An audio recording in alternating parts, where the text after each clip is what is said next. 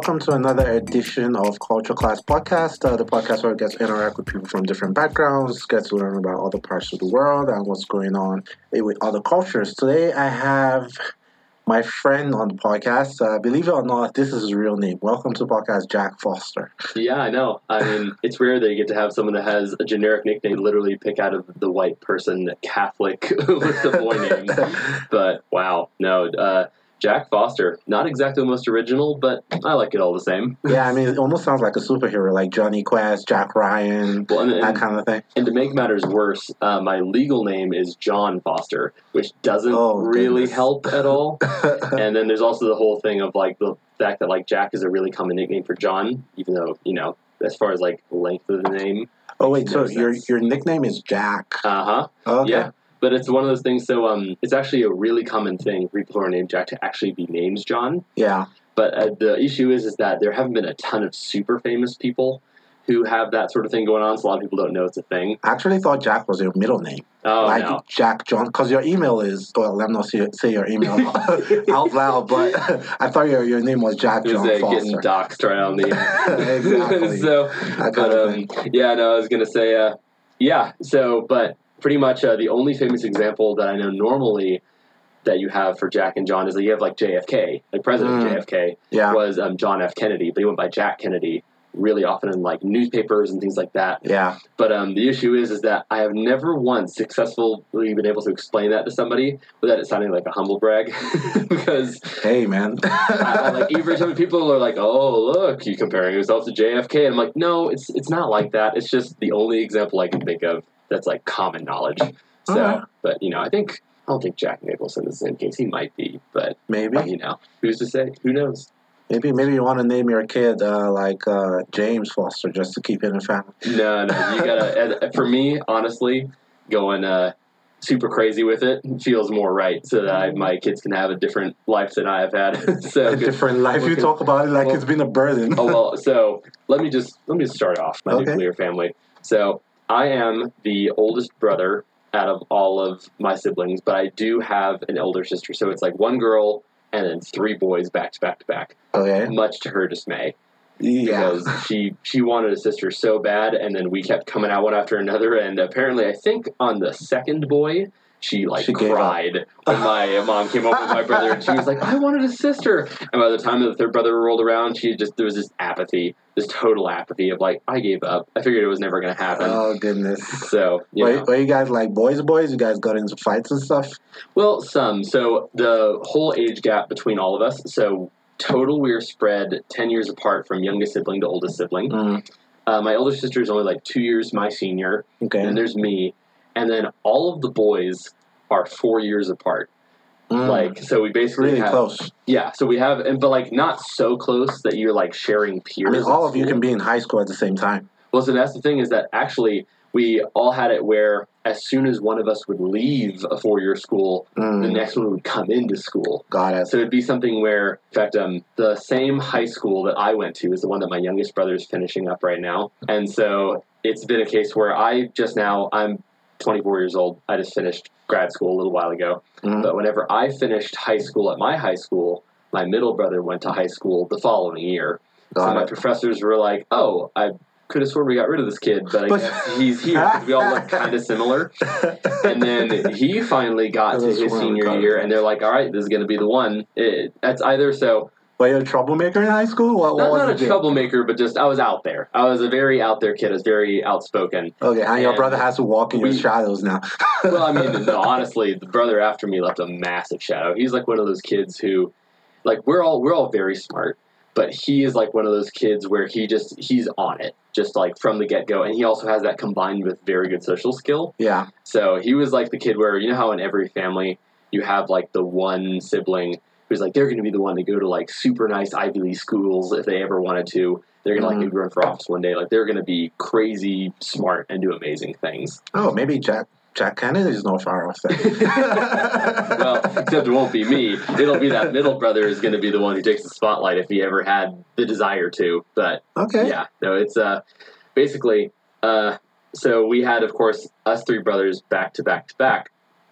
And by the time that the third brother came around, I'm pretty sure that my teachers either think that there must have been multiple siblings from the same family here, or Yeah. here's the interesting possibility that they maybe think that it's like a Benjamin Button situation. That's always Asian backwards. where it's just the same kid who keeps coming back. You guys Asian look back and that forth. alike. Like, what's the? I mean, so it's maybe after the podcast, you show me a couple pictures. I'll well, see. and honestly, to make matters worse, we also all look like my dad. Like, it's very obvious where most of the genes came from. Okay. And I remember there was one point we were at an IHOP, and I think it was back when I was in high school. And my mom's out of town, and my sister's out of town, so we're going out for dinner, and it's just us four sitting around a table. And I remember there was one point where I just I got this like feeling, that feeling where I'm like someone's looking at me, and you just kind of like feel it like in the back of your head. Yeah. And I kind of glance around, and there's this like one like kid, I want to say like a middle school girl, just like glancing over. And we're all just like kind of turn at the same time and like look at her. And I'm like, oh, that's got to be a harrowing experience where it looks like the same guy meeting with his like future and past selves all at one table. Do you guys go out to drink together? Like with your dad? We're not all legally able to drink. Oh, your youngest brother. I was going to say, the youngest brother hasn't made it yet, but the rest of us all can. And that'll be fun. Well, the thing is that also it would be fun had my dad I think he doesn't like drink super often. He drinks like a beer now and then. Yeah. But his tolerance, it's paper thin. It's called having a family, man. Wait till you have three boys and a girl. At that point, the tolerance mostly goes because it's been worn down. After you stop drinking. You don't drink every day. You don't go out as much. So obviously your tolerance level will just come down. Well, at that point, it's your body just going like, is this like a mental break from having kids? And so it clings onto every drop and gets the most it can out of it. True. Which is good because you don't have to spend a lot on beer like you do now. Being a cheap date is honestly like a lot of people will like make fun of you for being like, oh well, like you're such a lightweight, and I'm like, honestly, at the end of the day, let's take a look at how much we spent on our drinks for the night. I go home and I'm like, oh well, that's like it's a little bit of like money, but I'll just spend a little less this week. And I have some friends who will go out and they go home and they're like, I can't go out for the next 3 weeks because I blew through all that cash in one night. Oh, that's fair. That's fair. Fun fact, like when you came in to record today, like you just stepped in through the door and like went straight for the hand sanitizer. I know you work in health. Yeah, so and we're recording at a very peculiar time where we have COVID-19 all over the place. I think that they're starting to cancel events in Colorado now. Like everyone is moving differently now. I was going to say, I don't know if you actually have seen the news about it yet, but Jared Polis officially declared a state of emergency. Oh, he did. So that was today. Really? Why? Sure. Something tells me like these public officials are using it as a like publicity stunt. Because New York was understandable because New York had the coronavirus before the coronavirus. It's such a filthy city. So shout out to everyone listening from New York. I was gonna say, I'm sure all the New Yorkers are gonna love that. Shout out to everyone listening from New York, by the way. But I could understand who else declared a state of emergency. Washington State, I think. So here's the thing. So Washington State, I'm pretty sure that they did, but I will say out of states that have been affected, Washington had every reason to. Yeah, they did. They were one of the first ones to really get slammed by it, at least the heaviest of everybody else. And, okay, so just to preface, I know that coronavirus is one of those things where there's a lot of misinformation, there's a lot of confusion about how dangerous it actually is. And the thing is that I see a lot of people who are swinging too far one way and saying, oh my God, it's going to be the end of the world, and they're the people who are buying the massive quantities of toilet paper to the King Soopers and just totally decimate the aisle. Yeah. Or you have the people on the other end who are going, oh, it's harmless, it's not a big deal if you catch it. And the thing is that just operate with caution. Well, and you got to be somewhere in the middle because this is for anyone who's doesn't know what day this came out, because is this live? Does this come out the same day? No, so this will come out like in a week. Okay, so just for everyone's information, just to kind of get some idea if you're curious, it's March 10th today. So as of today, I'm pretty sure that the amount of like infant deaths from COVID-19 are like almost zero. Like is apparently a lot of like infections usually get the immunocompromised, which you have people who actually have conditions that allow them to be more immunocompromised than others. But then you also have really young kids who are usually a little less able to defend themselves, and then really old. And currently this virus is interesting because it's not really getting young kids that badly.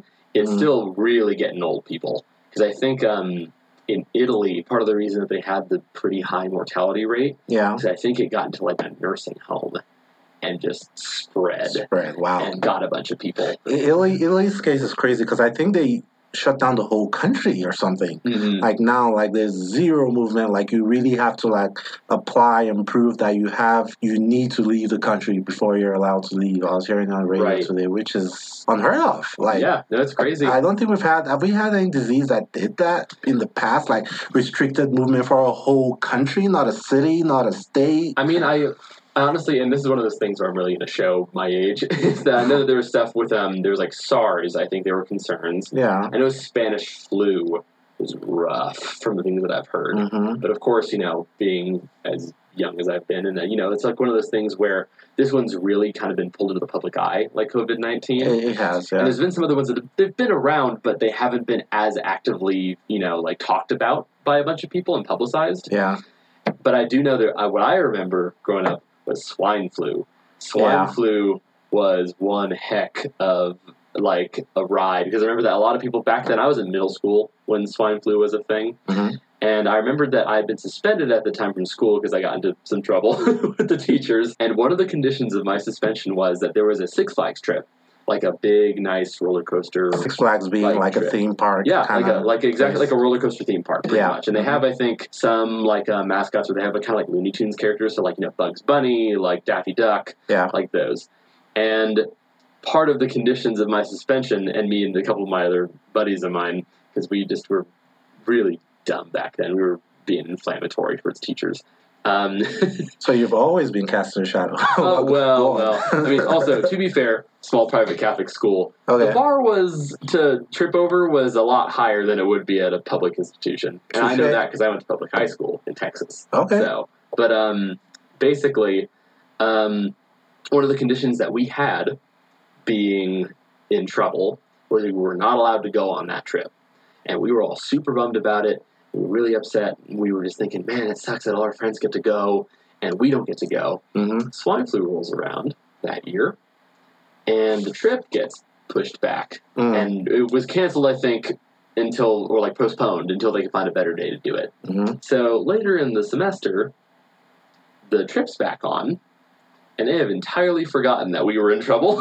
Oh, and they just included they just completely forgot, and no one bothered to correct them, and that was a great day. Okay, okay. I guess you guys had fun in Six Flags. Yeah, no, it was a good time. But well, you work in the health sector, right? Like I do. Is there anything that the public doesn't know yet about the disease? Well, so let me start with a couple things. So first of all, I am on the business side of healthcare. Oh, yeah. So I'm not someone you work for the evil people. Evil people. No. Introducing capitalism. Well, I was going to say, I think I would be one of those people that people would be less concerned about. I think a lot of when people hear business side of healthcare, a lot of people who get hate for that is more insurance people. Man, insurance people just get attacked by everybody, even like healthcare providers themselves.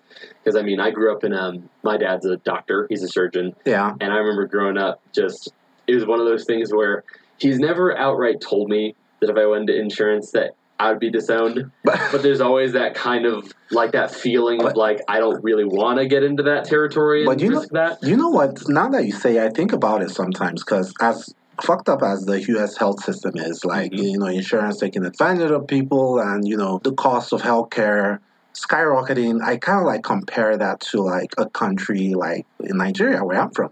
And like, we don't have a lot of health insurance. Like, only like people who work like the best jobs really get health insurance. Like, if you work in the informal sector, you're a businessman, you're most likely not going to have health insurance. And hospitals have been taken advantage of to the point that, if someone goes in, you have to like pay cash up front. Right. In some cases, before they even attend to you. So I kind of like look at it. It's just like the coronavirus you said, people are on both extremes. Like, one extreme is not having adequate health insurance in some countries that might be considered developing, and the other extreme is having all those facilities, but capitalism making it to the point where those facilities are not like accessible.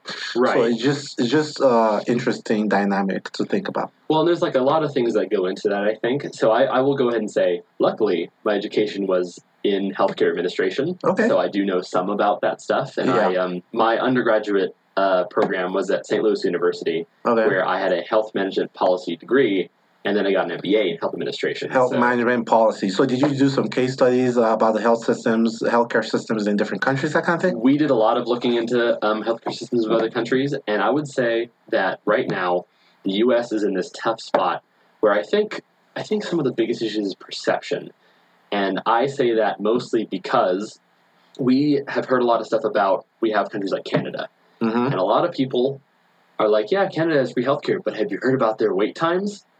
Okay, I can see why that would seem like a con, but at the same time, for anyone who has that complaint, I would also urge you to go ahead and look at United States wait times because we aren't exactly doing great either.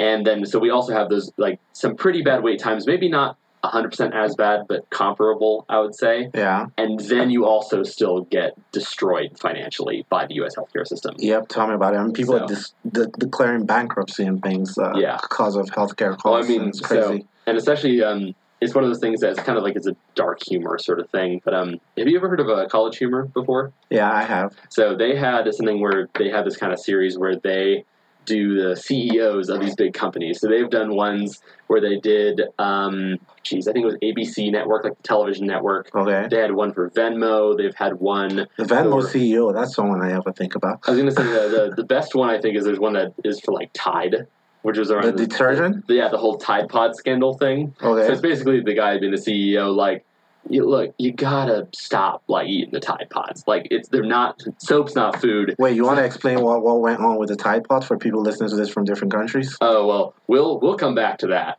But I was gonna say, well, just as a quick overview. So Tide Pods are a detergent that you throw in with your clothes in a washing machine so that you can go ahead and get your clothes cleaned. Very bubbly things, yeah. And basically, a Tide Pod is just you have liquid detergent that you pour in from a bottle into a washing machine. Mm-hmm. And a Tide Pod is basically where they have taken the detergent and put it into this kind of like little plastic pod that instead of pouring in the liquid detergent, you drop this pod in instead. Yep. And then theoretically the like plastic dissolves in the water. And so it's a way to kind of make it a little less messy and also to have this like really easily transportable little pocket detergent thing that you can use. So, but basically, there was one of these CEO bits by College Humor where it was actually about GoFundMe. It was GoFundMe. Okay. And it was talking about, and this is like a real thing, super sad, a bunch of people on GoFundMe that their GoFundMe accounts are for medical bills. A massive portion. Yeah, like a very crazy thing where it's something where people who don't have insurance or maybe just they had insurance but it wasn't enough to cover their costs have to do Kickstarters and GoFundMes. And it's just such a bummer. And the thing is that we get to this whole thing where I know that it's difficult for people to wrap their heads around the idea. Well, I guess not to wrap their heads around.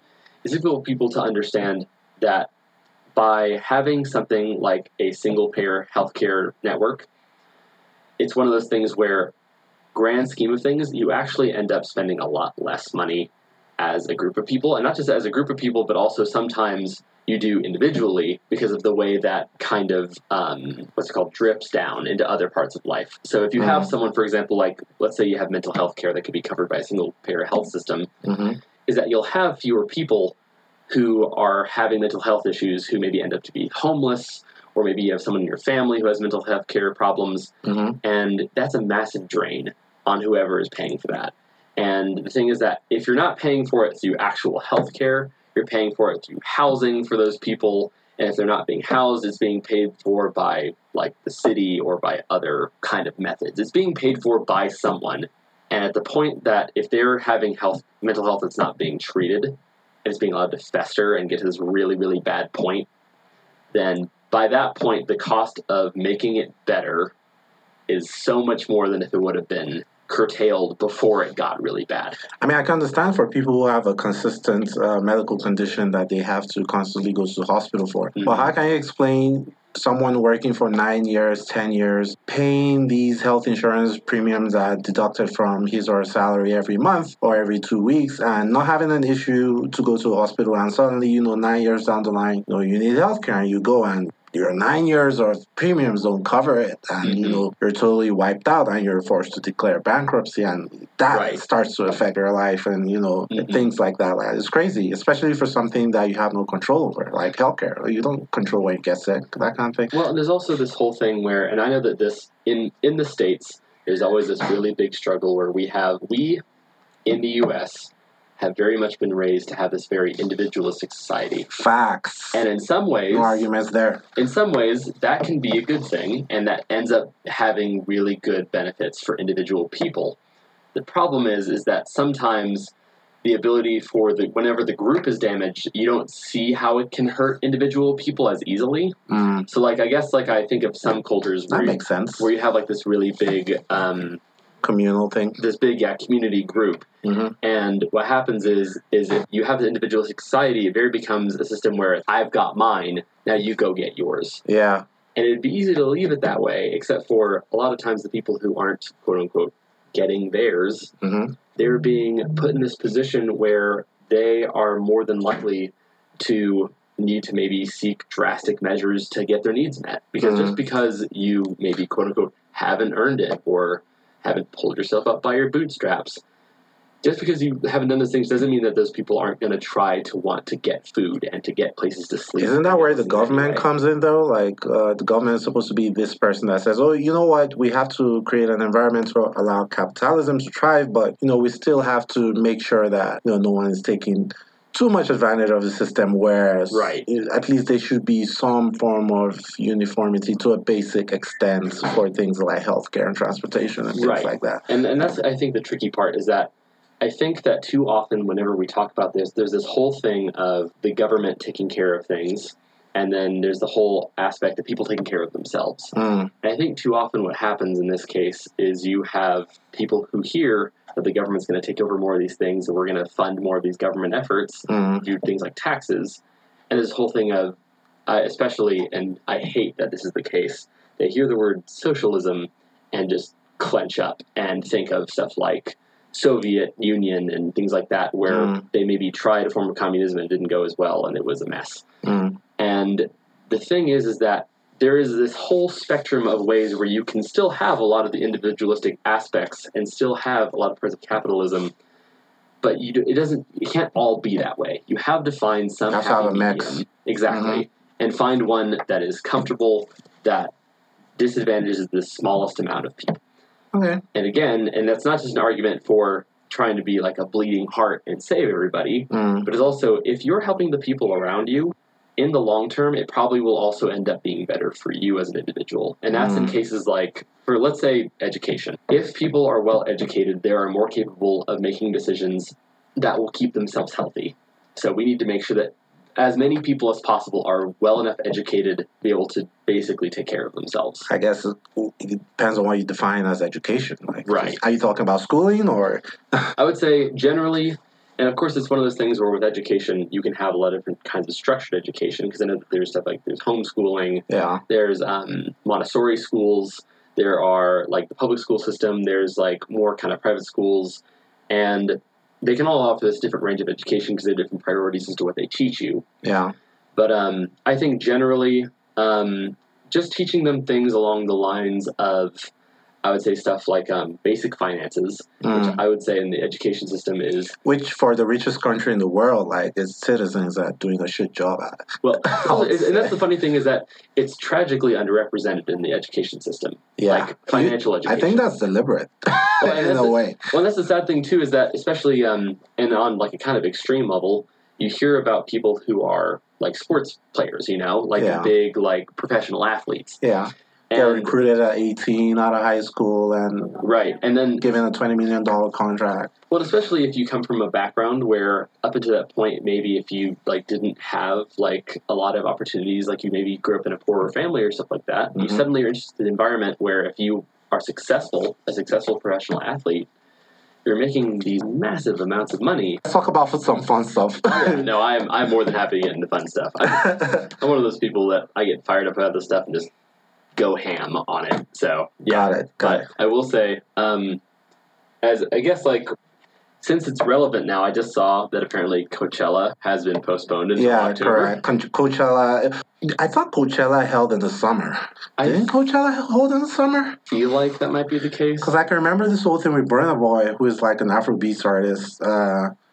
I think that was 2 summers ago, if I can remember correctly. Might be, yeah. I was going to say, because the ones that I'm most familiar with is that I'm from Austin, Texas originally. There's a Austin City Limit, which happens in like around October, like November. Yeah. And then we have South by Southwest, which just got canceled. Isn't South by Southwest a technology conference? Is it a music thing? It's like 100 things. South by Southwest, but I've only been a couple times because it's one of those things that once you get old enough to go, then if you no longer live in the state, if you try to fly home during South by Southwest, the amount of money that you spend just to go home wow, is insane. But basically, I think it has a lot of stuff on tech, it has a lot of stuff on music. It's just like this big old hodgepodge of all these different kind of like worlds meeting up together, which is why them canceling has been a huge bummer to hear about, because I know that there's a lot of people, especially local businesses and such, who are planning on attending. Yeah, I think lost a pretty decent chunk of change. I mean, everyone is losing money. Like, even the president is talking about releasing some kind of economic stimulus package to help companies, like employee tax credit or something to to help employers. Like the NBA might play without fans. I think some English Premiership games are being played without fans, and that's the soccer. But yeah, it's all good. Hopefully, we see all these getting resolved. It almost seems engineered. Like every other 2 or 3 years, is either H1N1, Corona, or something just comes up. There's always something. Is it the behavior of humans, or there's some conspiracy theory somewhere? But anyway, that's besides the point. I was going to say, we're about to full on Alex Jones. No. This is welcome to the Culture Class Podcast. This isn't Alex Jones, please. Neither is this Joe Rogan. Which are 2 good podcasts, by the way. But so we met on New Year's Eve. I think the first time I met you, you had like a game night in your apartment. Mm-hmm. Yeah, and that was December 31st. Did I say that to midnight? I don't remember. I think that for the most part, a lot of people kind of got tired and started falling asleep because we were drinking. We had, first of all, like mulled wine that was passing around. That was good. That was good, by the way. You want to tell me how you made that again? Because you had... Well, yeah, because I mean, mulled wine is such an underrated thing here stateside. Because I know that for the most part, what I learned about it from is there's a Glühwein, which is made in Germany, which is like a spiced mulled wine that they have. Mm-hmm. And it's delicious. So you basically take a red wine of your choice, and then you mix it with, I believe, apple cider, a couple different spices, I think cloves, star anise, I want to say cinnamon, orange juice. Put it all in the pot, burn it up. Pretty much, yeah. You just stir it all up. It doesn't take that long to make, and it is delicious. And it's just one of those things where, especially in the wintertime, like these cold winter months. It was extra sweet, though. Was it the apple cider? What was I think the apple cider and the orange juice really kind of push it towards the sweet side. Yeah, and you don't know you're drinking. Like, it's like sweet. So it's like you're drinking soda, but there's alcohol there. Well, the thing is that also, frankly, if I can be entirely transparent, I'm not a big wine fan. I'm not a person who really goes out of his way to drink wine almost ever. If it's present and it's being offered, sure. But it's not a thing where I'm actively turning down things like beer to get wine. Got it. Yeah. Okay. Fair enough. And we played a lot of like funny games that day. I can still remember your cat. Do I still have the scar on my hand? Like you have a pet cat and scratched me. I was trying to like coochie. Well, because I remember that I didn't even know about that until I think it was a couple weeks later when we met at a brewery the other day. Yeah. You were like, "Did your cat scratch me?" I was like, yeah, I think it did because I was a little bit drunk, so I didn't notice. But like the next day, I was like, "What the hell is on my hand?" But I mean, alcohol will do that to you. Yeah. So. Well, what's her name? Iona. Mm-hmm. Yeah. How long have you had her? What made you decide to get a cat? I've had her since I would say January. I want to say of 2018. Oh, okay, 1 year old. So no, it was January 2018, and so she's about 2 years old, I think. Oh, we're in 2020. Oh shit! But she's I think she was born in September, so I think she's like 2.5 right now. Oh, yeah. But I decided to get a cat because I know a lot of people are really wild about dogs, and I grew up with 2 dogs. I love dogs. Dogs are really great. I think they're wonderful companions to have. But I will say that at least whenever you're young and you can only afford like an apartment, especially like a city apartment, having a dog is really tough. At least to do properly. Because I know that take it down, walk it. Well, take it down, walk it, make sure it has the attention it needs. And also, I am in a long-term relationship. I've been in a long-distance relationship for about 5 years now. And I, every other weekend, go see my girlfriend for a day or two. Oh, so wait, leaving a cat alone is easier than leaving a dog alone? Beyond, yeah. Oh, yeah. A lot of times, and that's like, of course, there's always exceptions, and there's always stuff like that. But when it comes to things like cats usually are just much more relaxed generally. Chill. And they're less likely to do stuff like tear up your furniture where you're going, like scratching posts and stuff around. Well, got it. Man, I've seen some places after you leave a dog alone for just a day or two, especially if they have separation anxiety. Yeah. And you can just come home and just your separation anxiety? Yeah. Is that a thing for pets? Oh, that's totally a real thing. Okay, obviously I know nothing about pets. Okay. Well, I was going to say, because just, if you leave for a while and you have a separation anxiety, especially when like a dog that has, I would say, a little bit more capacity to destroy things, usually just because dogs generally are larger and are more energetic and all that stuff, then it's more likely that you can come home and find a bunch of your things torn to bits. I've always wanted to get an English bulldog. So where I come from, like, dogs are much more common pets than cats. Yeah. I would say in a considerable number of African countries, like a lot of people, like the film industry has destroyed cats' reputation. Yeah. And it's almost like, I don't know if you've seen the movie Cats versus Dogs. It's like an old movie about cats wanting to take over the world and dogs being spies wanting to sabotage that plan. I honestly cannot believe you brought that movie up. It's one of those things where I think it's been in my brain, but in a place that I couldn't access, maybe for my own good, honestly. And you have awakened it. You have dragged it out of its corner. I mean, it's almost reversed. Like, it's almost like dogs wanted to be the predominant pet in most countries in Africa, and they use like Nollywood and like the film industry to just depict the cat in the most evil sense possible. So like whenever we see a cat, especially if it's like an all black cat or something, like it's always has to be a cat. Like cats are chasing you in dreams and cats are doing this and cats are doing that. So cats are pretty much the bad guys. Well, and I think the biggest thing about that is, at least from the experience that I've had, and again, is generalizing, because you can have like some dogs that act like cats and some cats that act like dogs. Like I've seen both, and it is weird, but it happens. There's definitely, I think, with cats overall, I think that the relationship is one that I'd say is a little bit almost more like how it is with people. Because, like, when you have, like, dogs, by and large, very much like they want your attention, they want to be with you, they always want to play, and they're always excited to be around you and just want to give you all of their love. And cats can be so loving and so sweet, but they aren't like a dog where you first meet it and it might be all over you, and they can be, but they aren't like that with everybody. Yeah. I more often have seen dogs that are super excited to see everybody than a cat that's super excited to see everybody. Got it. And that is open to people, I guess, like from the introduction, from the get-go. Yeah. And I think that generally what I like about cats is that it kind of feels almost more like you have to earn it, I guess, the relationship with them. That's funny. Well, because you have the freedom, you have to also, like, frankly, and this is a thing that I think that, honestly, people could stand to hear, like, you gotta respect boundaries. Like, you gotta have some level of... You gotta respect boundaries. Well, yeah, you gotta have some level of just knowing... kind of like a period of like finding out of like, oh, well, do you like this? Oh, you don't like that. I should do that less. You're not a fan of that. Like a human. Oh, yeah, it's exactly like a person. Is that you can't just be like as cavalier as just, oh, my dog's gonna love me and gonna be all over me and be so excited all the time. And I feel like at some points that sometimes really makes the relationship special, because like it's a thing where when she's with me and she's really loving all over me and everything, it's like, wow. When people come around, she scratches them. Yeah. Well, apparently just you. But it's all good, though. I mean, now that I think about it, maybe we just like bigger things back home, because like bigger cars, bigger houses, bigger cats, because some people keep like lions as pets. Like really rich people like keep lions as pets and things. So that might be just bigger cats, maybe. So, but anyway, that's besides the point. Talk to me about growing up. So you've told me a little bit about your family. Like, you have two brothers and a sister. I could imagine you were close with your parents growing up. But talk to me about the city. What cities did you grow up in? Or what can you remember besides, getting in trouble and being banned from Six Flags all that stuff? Well, they tried to keep me away, but I found a way. Yeah, okay.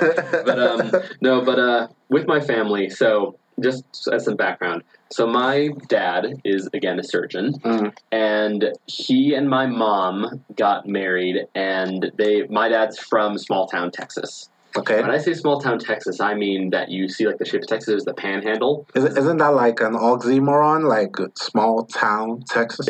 It's not. It's not at all. Everything's bigger in Texas, right? In many ways, it is the norm, except for a couple exceptions. Because you have, I'd say, as far as decently sized cities, and by decent size, I don't mean like Denver or something like that, but like ones that have a lot of like major stores running through it and basic like good infrastructure and all that stuff and decent jobs. You have stuff I would say like Austin, Dallas, Fort Worth, Houston, San Antonio, maybe Galveston. I'd say like I haven't been to Galveston enough to really know for sure, but I've heard that Galveston is a decent size. Okay. And then so your dad grew up in none of those? No.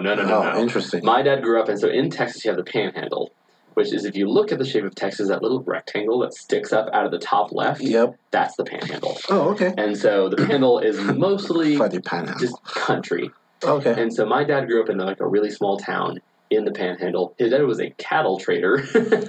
Really? So, like when he became a surgeon. Yeah. So he also has 3 siblings. So there's 4 kids and their parents. And he basically ended up going to UT Austin for undergrad. University of Texas in Austin. And then, for the record, they're not close to each other. They were still, I would say, like several hours drive to get from Hereford is the name of the town, the small town, to Austin. Okay. But basically, he moved out there, went to UT. I think a lot of his siblings did too. Okay. And he met my mom in college. And then he ended up going into medical school. I think he went to medical school in Galveston.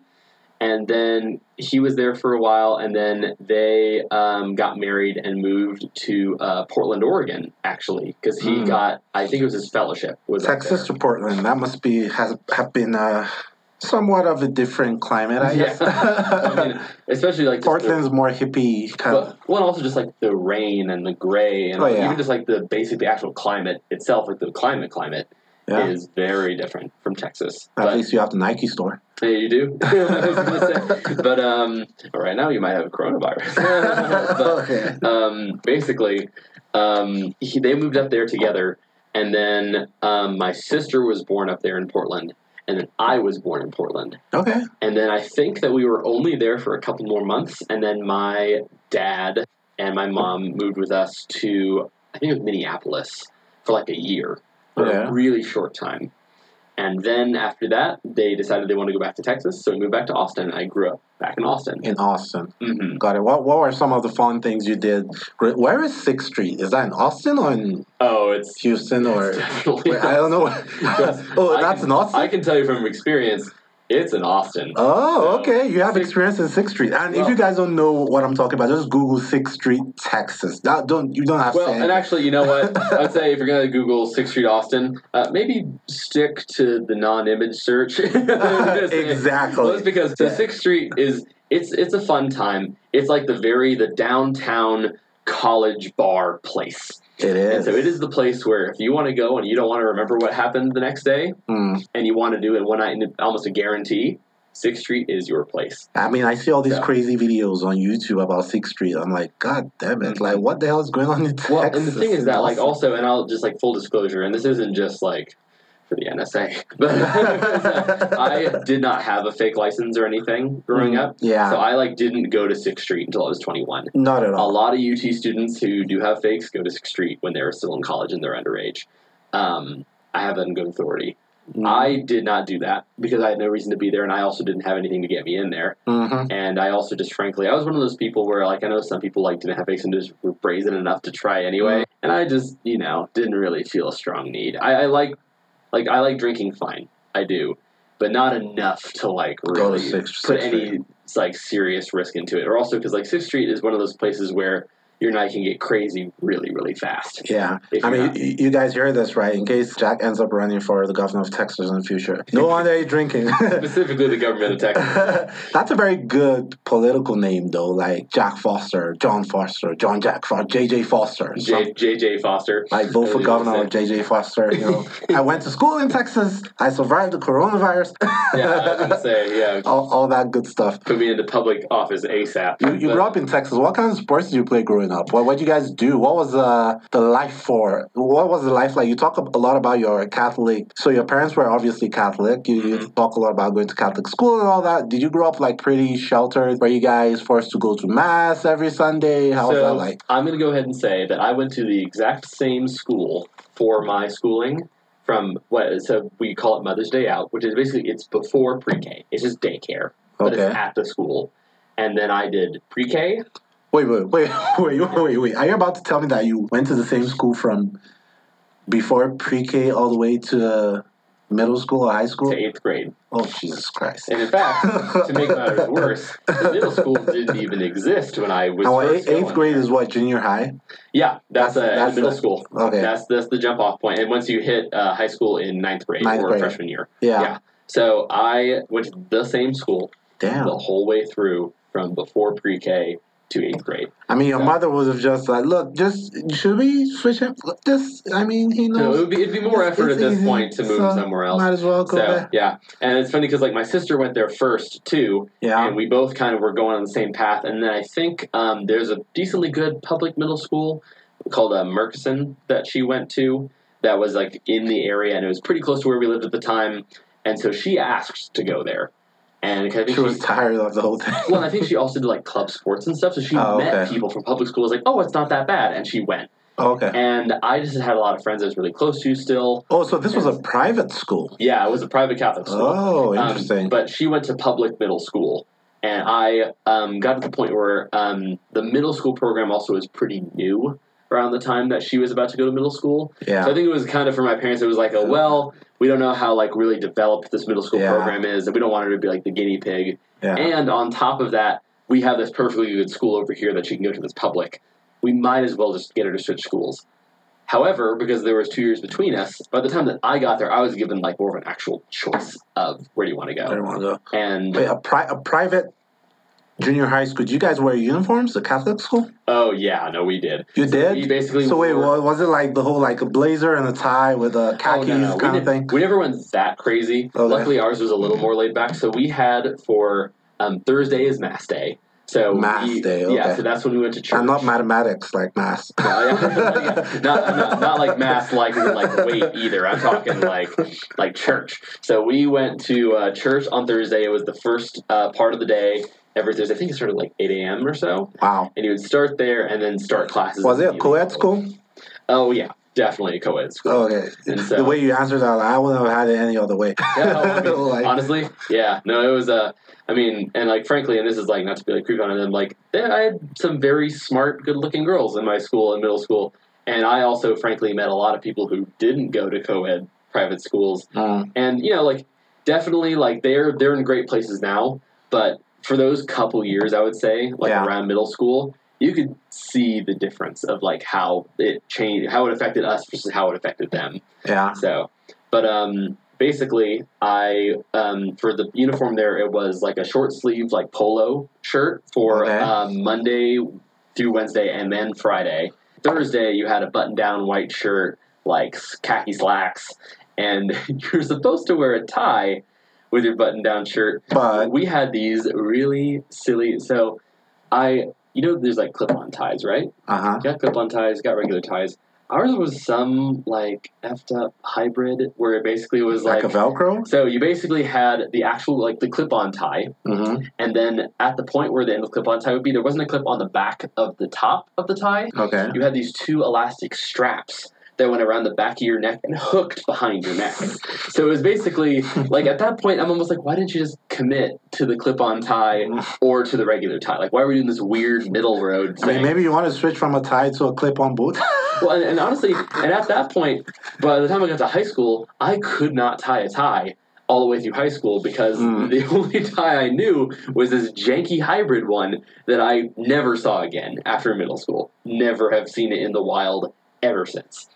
And so I think only when I joined a fraternity in college did I actually have any pressure to learn how to do it myself. And we're going to talk about that. So you went to college in St. Louis, right? Yes, I did. What was the transition from Texas to St. Louis? I mean, not too far apart, but I mean, still far enough apart. I'll say that when you go to St. Louis, you're in Midwest, so kind of like a lot of people who went to St. Louis were from like Chicago, because Chicago, I'd say, is like a 4-hour drive, a 5-hour drive from St. Louis, so they're not super far apart. Okay. St. Louis and Austin, I think, is like 14 hours.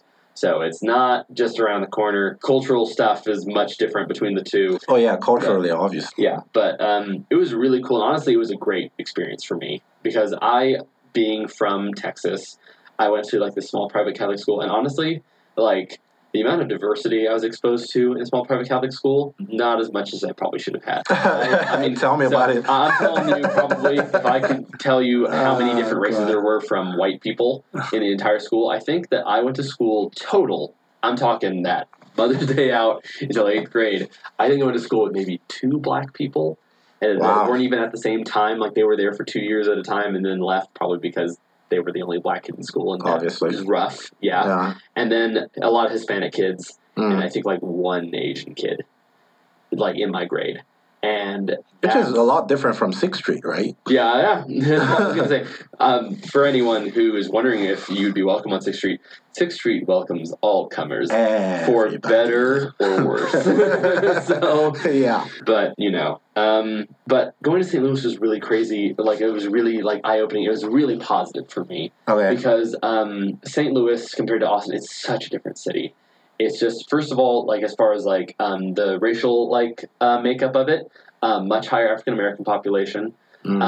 We had at my school specifically a lot of kids who were from Asian countries, so like India, like Japan, China, all those, because we had a really good like med school and law school program and such. Yeah, St. Louis has a good law school. I think I interviewed someone who went to St. Louis law school. And the thing is, I don't really know if St. Louis, like as a city, has a massive draw to like populations that are from most parts of the world. But because we had like the good med school, we had like I think a higher percentage of those people who were there with us at the school because of that situation. But me being at that school really allowed me to talk to more people who were different than me. And that was your first time, like, interacting with people from all those places, right? Yeah, well, and the thing is that, like, frankly, and the breakdown of where people came from was for at least, like, parts of, like, the U.S., people who were from the U.S. Yeah. We had Chicago people, I'd say make up about a third of the people I went to school with. Okay. And I'd almost never met a Chicago person in my life up until that point. Do you know a Chicago person if you see him? Like, I can maybe know a New Yorker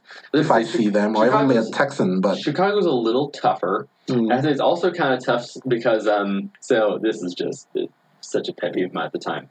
I'm very much like a person who is very picky about English, and like I know that my girlfriend's going to listen to this later.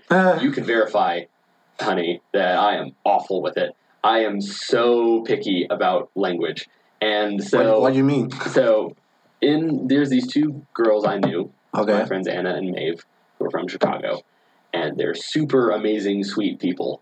Do you know the candy Reese's Pieces? Yeah, Reese's Pieces. Yeah, Reese's Pieces. E.T. Reese's Pieces. So let's start off by agreeing, it's pronounced Reese's Pieces, right? Yeah. Can you think of any other way that'd be pronounced? Not really. Okay, and that's kind of my point. It's going to matter later. Okay. So, we need to hear this one. I met them my freshman year in college, and I had never imagined in my life that someone might call the brand Reese's, like with a long E, Reese's. That sounds almost like almost the English. Monkey, almost like I think of like the Reese's monkey, like the one that they have. That's like, like there's also like the for your blood type. You got like A, B, O is like all those, and then you have like the Reese's factor that I think that's also in there too for like compatibility. But yeah. Were they in med school? No. I mean, I thought about med school for a while, but I didn't end up going. But because I like ended up doing health management and pre-med courses, and I liked them both, and they're both super interesting. I liked them about the same, but one was attacking my GPA at every opportunity. And the other one was still challenging and difficult, but was not nearly as hard trying to drag it down into a darker place. Got it. So eventually I shed the med school thing and just stuck with health administration. Got it. But, and public health.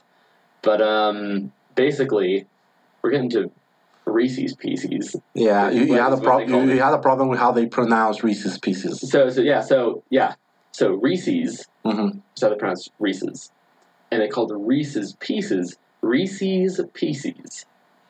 Pieces. So the first time I hear this, I'm like, I must have just heard them wrong. Like, or there's like, it must be like a gag. Like, just like it's like a funny thing they know between them, like an inside joke, like whatever.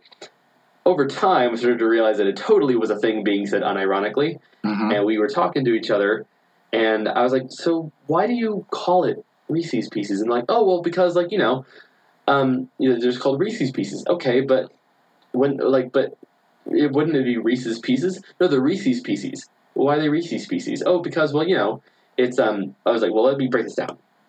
How do you pronounce this word, the second word here? Pieces. Okay, let me go, all right. First word, Reese's. No, it's Reese's. No, it's Reese's Pieces. Okay, so, but why is it Reese's Pieces if you just agreed that the word pieces is pronounced pieces? So you guys were having a full-on argument about Reese's freaking Pieces. But what the hell? Were you guys smoking that day? And Maeve, if you hear this, I will go to war with you over this. I have not given up on this since that day. This is freshman year, for Christ's sake. I am so emotionally invested in this issue, almost more than anything else.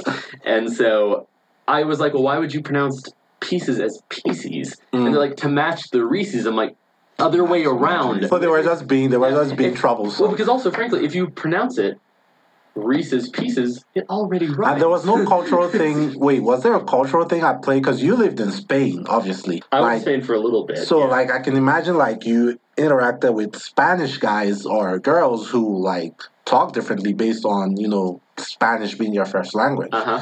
It wasn't much of an issue over there. Well, I was going to say, these girls were Chicagan. They were American Chicagan people. And doesn't get any more American than that, right? Just drove me nuts. I mean, not as bad as, Wisconsin, which, Wisconsin people, I've met you, you're super sweet, you're super nice. The word bagel is not pronounced bagel. Who pronounces it bagel? Wisconsin people. I haven't been to Wisconsin, but... Well, I've heard that. There's also milk. I've heard pronounced milk. Well, it's different. There's people from New York, again. Yeah. Houston Street in New York. Is it spelled like Houston? Exactly. It is Houston. No way. It is Houston Street, but it's Houston. No way. So, yeah, you kind of have that in some places. You kind of have that difference. But, hey, what can you do, huh? And frankly, I want to, be like, how could they ever do something like that? Yeah. But then I think about, so here in Colorado, for any of you who are not familiar, and also in a lot of parts of the U.S., we have, streets and towns that are named after, Spanish words. Mm-hmm. Like Los Angeles is Los Angeles, which is the angels in Spanish. Yeah. And then we have, obviously, the Rio Grande, which is south, which is, the big river. We call it the Rio Grande. And so we are so bad with that, especially because I think the most egregious one I see here that there is a part of town called Limon, spelled Limon, like Simon with an L instead of an S. Okay. And I'm almost Limon. I'm almost certain it comes from limon, which is lemon. And it drives me. Yeah, I mean, places is one thing. With names, I was trying to explain my last name to someone yesterday, and I was like, Iare. She was like, Ayar? I was like, no, Iare. She was like, Ayar. I was like, Iare. It's three syllables, I hate Iare. to say that I'm guilty of that. Yeah. I am so bad with that. I'm one of those people who also, with me and pronouncing to people, I'm one of those people who will I'm super stubborn. And I will ask you 10 times what your name is the first time so that I make sure I don't... You know what? I actually prefer that, to be honest, because when I say my name is Nosa Ayari, ask me what it is 3-4 times, I tell you what it is, you get it, and we move on. But some people just, feel weird about it, they don't want to say it wrong. So when I was interviewing Andres yesterday, he kept telling me to roll, last week, he kept telling me to roll my R's. His name is Andres Romero, and he's from Mexico, and he was like, no, it's Andres, not Andres. Andres. Andres. So you have to roll your R. So I was like, okay, I'm going to get it. So, yeah. Well, the thing is that, and let's just really level with you. So even if your name was, a more, common name in the U.S., I can tell you right now, still happens because my name Jack Foster, literally a name that if you had to make up a fake identity on the spot, they mispronounced Jack Foster. I get called Jake. I swear to God. Is this like a Key and Peele sketch or something? I mean, honestly, might as well be, because it's one of those names where, like, Jack is almost, honestly, one of those names that phonetically, in every way, I don't know how it could not be the way you see it. But I mean, we're using a lot of American references in this episode, so please Google Key and Peele. A lot of people listen to this podcast from outside the country. Yeah, no. If any of you have not watched Key and Peele, seriously go take the time to do that. It is fantastic. If you want to watch individual clips of, assuming that you have access to this stuff. And this is the same, like, this is Key, like Keegan Michael Key, Jordan Peele, who directed Get Out, and, you know, a bunch of other horror flicks. It's weird going from comedy to directing horror movies. Right. But a lot of their clips are on YouTube, so if you, like, are worried about paying for a subscription, if you want to watch just, like, little bits of it, because also a lot of the sketches, they can pay for data, maybe. You can watch them by themselves, as long as you have access to the internet and you can get onto YouTube. You can watch them that way, where you're not, like, paying, like, a subscription fee versus... And they still... That show has been over for, like, 5 years, but they still release new clips every other day. Like, they released one for Black History Month. I was like, wow. So they still hold on to these things and, like, drop them, like, 5 years later. That's pretty cool. They're fantastic. I remember when they first came out. I think it was 2011 or so. Something like that. And I remember that they came out, and I, like, actually watched a ton of Comedy Central growing up. I loved Comedy Central. And I remember that just one night it, like, came on. I didn't even know that it was a new show. It just appeared on my TV, and I was hooked, and I love that show. You used to watch Comedy Central? Oh, all the time. What, Trevor Noah? The Daily? Well, actually, Trevor Noah's been more recent. I actually watched a lot of Jon Stewart when he was still doing The Daily Show. Jon Stewart? His predecessor, yeah. I'm sorry, I thought you meant John Oliver, because I watched, like, Late Show with John. Well, and I think, also, I don't know how much you know about Daily Show with Jon Stewart. I do know about Daily Show. Like, he was the one that invented... what was the name of the guy before him that spent, like, a year? I want to say it was, like, Johnny Carson, maybe? No, Johnny Carson was the... Oh, you're right. No, it's a nice show, for Christ's sake. The Late Show. It was...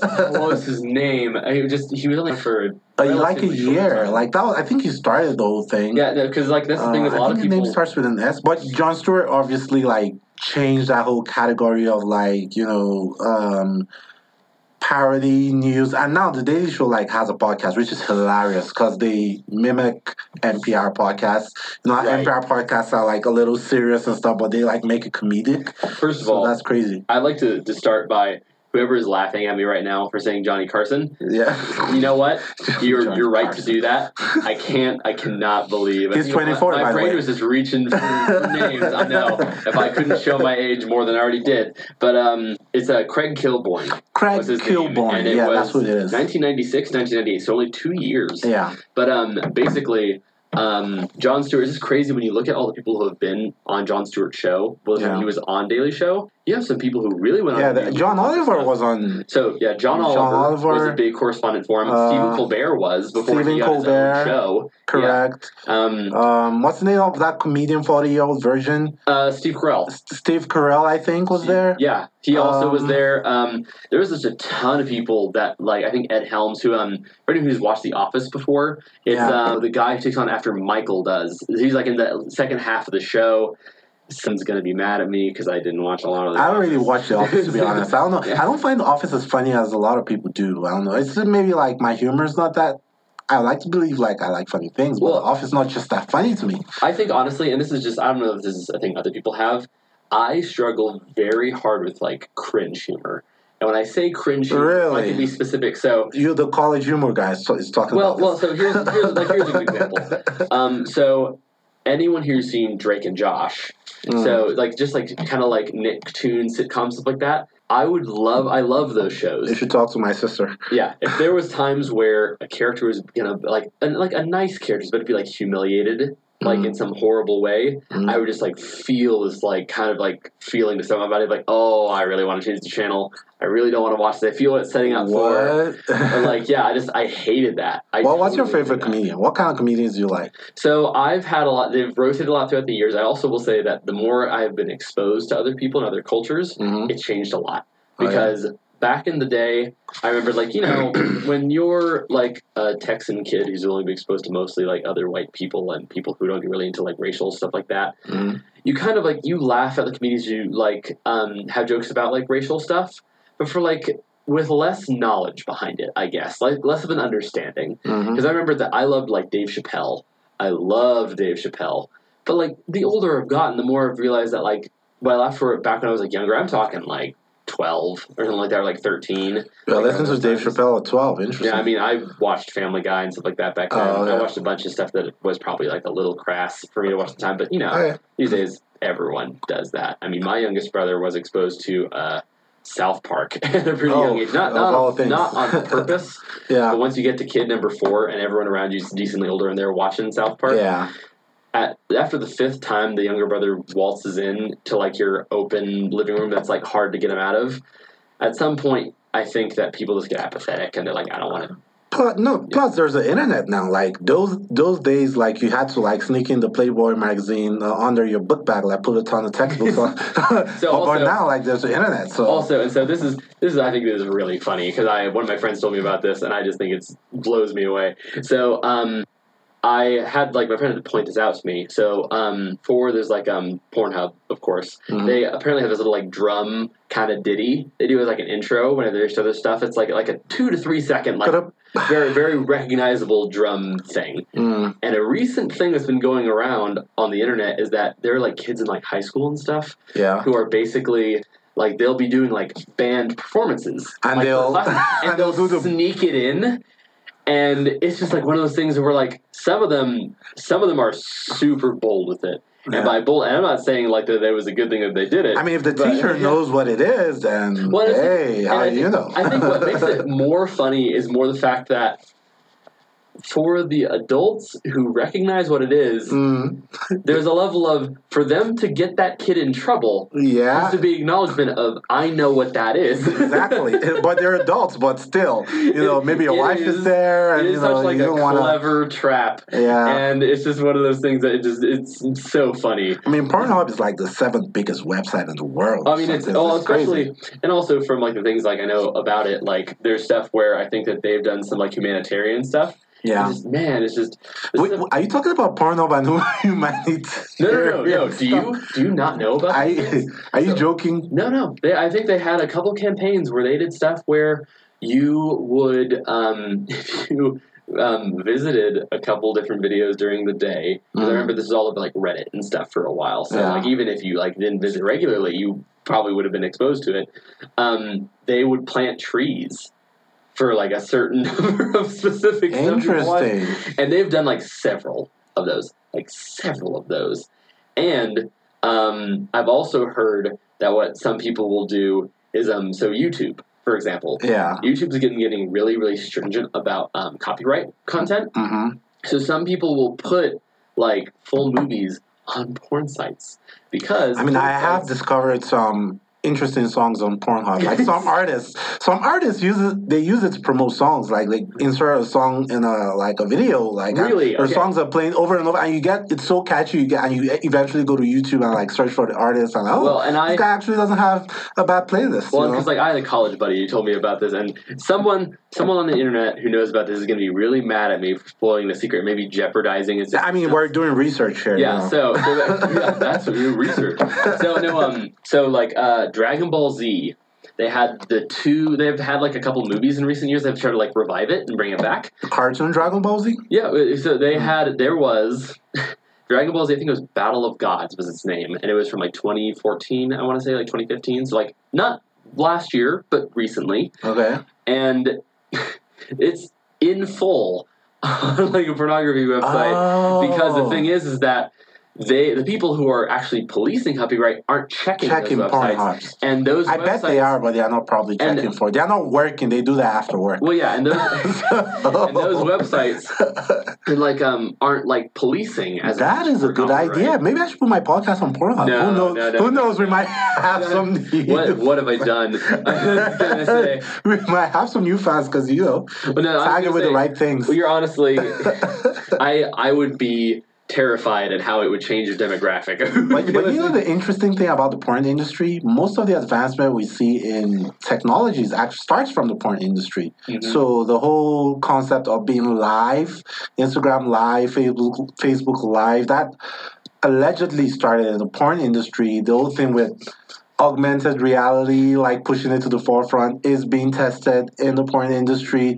The whole thing with identity management and how to, safely secure passwords and all that Well- was like most of the early advancements in that technology was from the porn industry. So, because I don't know, like porn CEOs that actually like know about a lot about tech. Well, and apparently. frankly, and the thing is, honestly, it's like if you think about it, it's decently lucrative because you have people who are paying Decently? like, It's overly they're paying lucrative. massive amounts of money, Dude. and so if you're like starting off these services, like you will almost certainly have people who will pay for it, Yeah. and as a result, like you have a much safer place to try out an idea and make sure that the reason it fails is not because I didn't have enough money. Because like there's a lot of stuff where if they try out a new service, there's always the risk if you're trying out like a new technology or like a new like service that if you try it out and you don't have a ton of funding Yeah. and there's like not a guarantee you're gonna get a lot of funding, that if it fails, the question is, did it fail because the actual service itself was bad?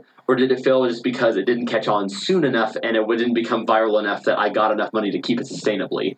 And so... I mean, it depends. Sometimes you catch a wave. Sometimes you just try something too early or too late. I mean, Well, and I think... And that's the macro thing. factors. And I think that with this, part of why that's a safer environment is because people are looking there anyway. Yeah, I guess. And the people who are paying for one thing are more likely to be open to paying for something that I guess. like that, you know? Well, now it's starting to go to OnlyFans. OnlyFans was hacked a couple of weeks ago or something. Really? Yeah, but I wouldn't pay. There's too much free stuff. But anyway, that's by the way. Let's get back to college. So in college, let's talk. Hold on. Can we just point out the segue from porn websites to college? Porn to college. Was that on purpose? I mean, it's good, right? I mean, in college, like, there are a bunch of things that happen differently from, like, where I grew up back home in Nigeria, in high school and college, and over here in the States, obviously, high school and college. So we wore uniforms going to school. I went to a military school, but most schools in Nigeria wear uniforms, if not all schools. Like, 98% of schools wear uniforms. And these are, like, elaborate uniforms with your badge on the left breast pocket, and like you have to wear the right socks. Like you might be wearing the right socks, but it's not the right brand of white socks. Oh, so really? you can get into trouble. Like, and the right shoes, and it doesn't. So in some schools it has to be brown or black. So very strict, that kind of thing. And it's interesting. Really quickly. So with the socks, and I guess like that just not to derail you, but just because I was curious. Yeah. So with checking for the socks and for like the brand. Is it like, did they actually, like, how do they check? Like, do they, like, stop I mean, no, you, it's, or? they're, when I say the brand, so it'll be obvious. Like, those who went to high school in Nigeria remember what we used to call computer socks. So there was a computer socks, which, I don't know why it got named computer socks. Maybe it looked like Bits and Bytes. Like, it was like a netted... So it was the way that the cloth was like brought together. Exactly. So it looked like a netted kind of thing. That was, if you wore computer socks as against like a bestman socks, it was a thing. So obviously people will always be troublesome in high school. So people wear two socks. They wear the computer socks, they wear the bestman socks inside, then put the computer socks over. Then they'll roll down the computer socks so they're walking with the bestman socks. So they look different from everyone. So they're kind of like, and when they see teacher coming, they'll just roll up their computer socks. Oh my God. That kind of thing. Okay. So. And then like, not to, again, derail for too much longer, but this remembers something really funny. So that middle school I went to, do you know what Heelys are? Heelys are a kind of tennis shoe where basically, and I know someone out there who's a big Heely fan, he'd be like, they're not just tennis shoes. But it's basically you take like a tennis shoe, and then at the bottom of the heel, like right kind of underneath, like not like the ball of the foot, the opposite side of the foot, underneath is a wheel. And what happens is you can roll on it. They're like little hidden like rollerblades. Yeah. And the thing is that, man, kids abused those when those came out. Yeah. And because technically they were, for some schools, shoes that could be up to code. And so a lot of, like, my school was like, no, you can't bring Heelys into school. Fun thing about Heelys, the wheels are removable, and there's a little rubber piece you can get that come with the shoe, stick into that hole to just make it a flat rubber sole. Got it. So you can transform your Heelys into regular shoes as long as you literally have a couple seconds. And there were definitely people who very flagrantly went against the Healy ban. And upon the time where they're going to get pulled over and get in trouble, they try to wheel out of sight and hide for a while and then swap out the wheel. I mean, high school is all about rebellion. You always have people who are, challenging authority, and a lot of those people actually go on to achieve great things. But we couldn't see it at the time. But talking about college, I want to touch on fraternities because that means something totally different where I come from. I'm not surprised. Like totally different. Like where I come from, you have confraternities, fraternities, and stuff in colleges, and most of them started off really like educational, like only students could get in. So think like Harvard, Skull and Bone, Illuminati kind of thing. Right. So, but eventually, like over time, it's like people couldn't get in, and they were like, "Fuck it, I'll go start my own." Right. And over the years, there was just this breakdown and the proliferation of fraternities, and the military government in Nigeria. There were conspiracy theories with that. And in some cases, it turned violent to the extent that if you say publicly that you were in a fraternity, you could be expelled. Ooh. You could be like, it got to a point where like schools didn't want fraternities in there, but it means something totally different. You have Greek life in American college. You want to explain your experience with like what fraternity were you in? What did you guys do typically? Do you guys have like weird rituals? You cut your hair half an inch or something? So I will disclose what I'm allowed to disclose. Okay, here we go. And that's mostly. Are you wearing a fraternity ring right now? No, there's actually a Cotter ring, and I'll get into that in a bit. But basically. So, and by what I can disclose is more stuff like where it's like with traditions. It wasn't stuff that's like bad. It's more of just like kind of the thing of like, this is like our bond. And so these are like rituals that are like knowledge kept only within the fraternity. So it's like symbolism and stuff like that. So it's not like a thing where it's like it would hurt or endanger anybody. I just don't want you guys haze? No, like you mean like nationally or anything?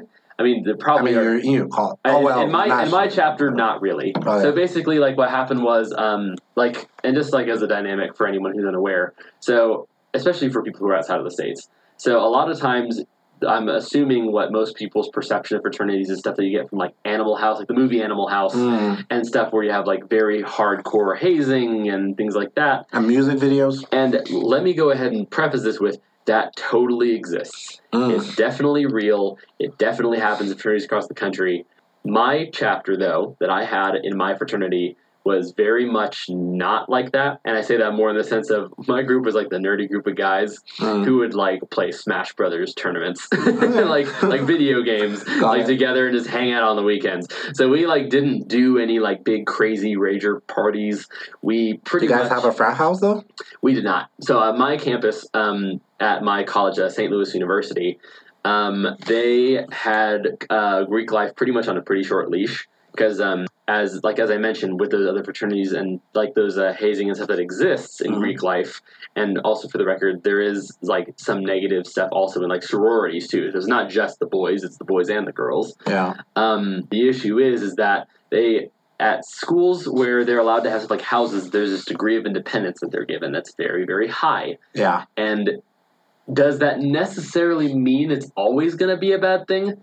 No, but it definitely opens the door to make it possible when it wouldn't be if you didn't allow for those things. Yeah. So with that in mind, my school said, no, you're not having houses. No one's getting houses. You're allowed to still be a fraternity or sorority. How'd they police that, though? You can just rent a house for a week. You can Airbnb a place. So you could technically do that. The only thing is I think that if basically... So I guess, and here's like what I know about it from the people I knew in fraternities and from my own fraternity. Yeah.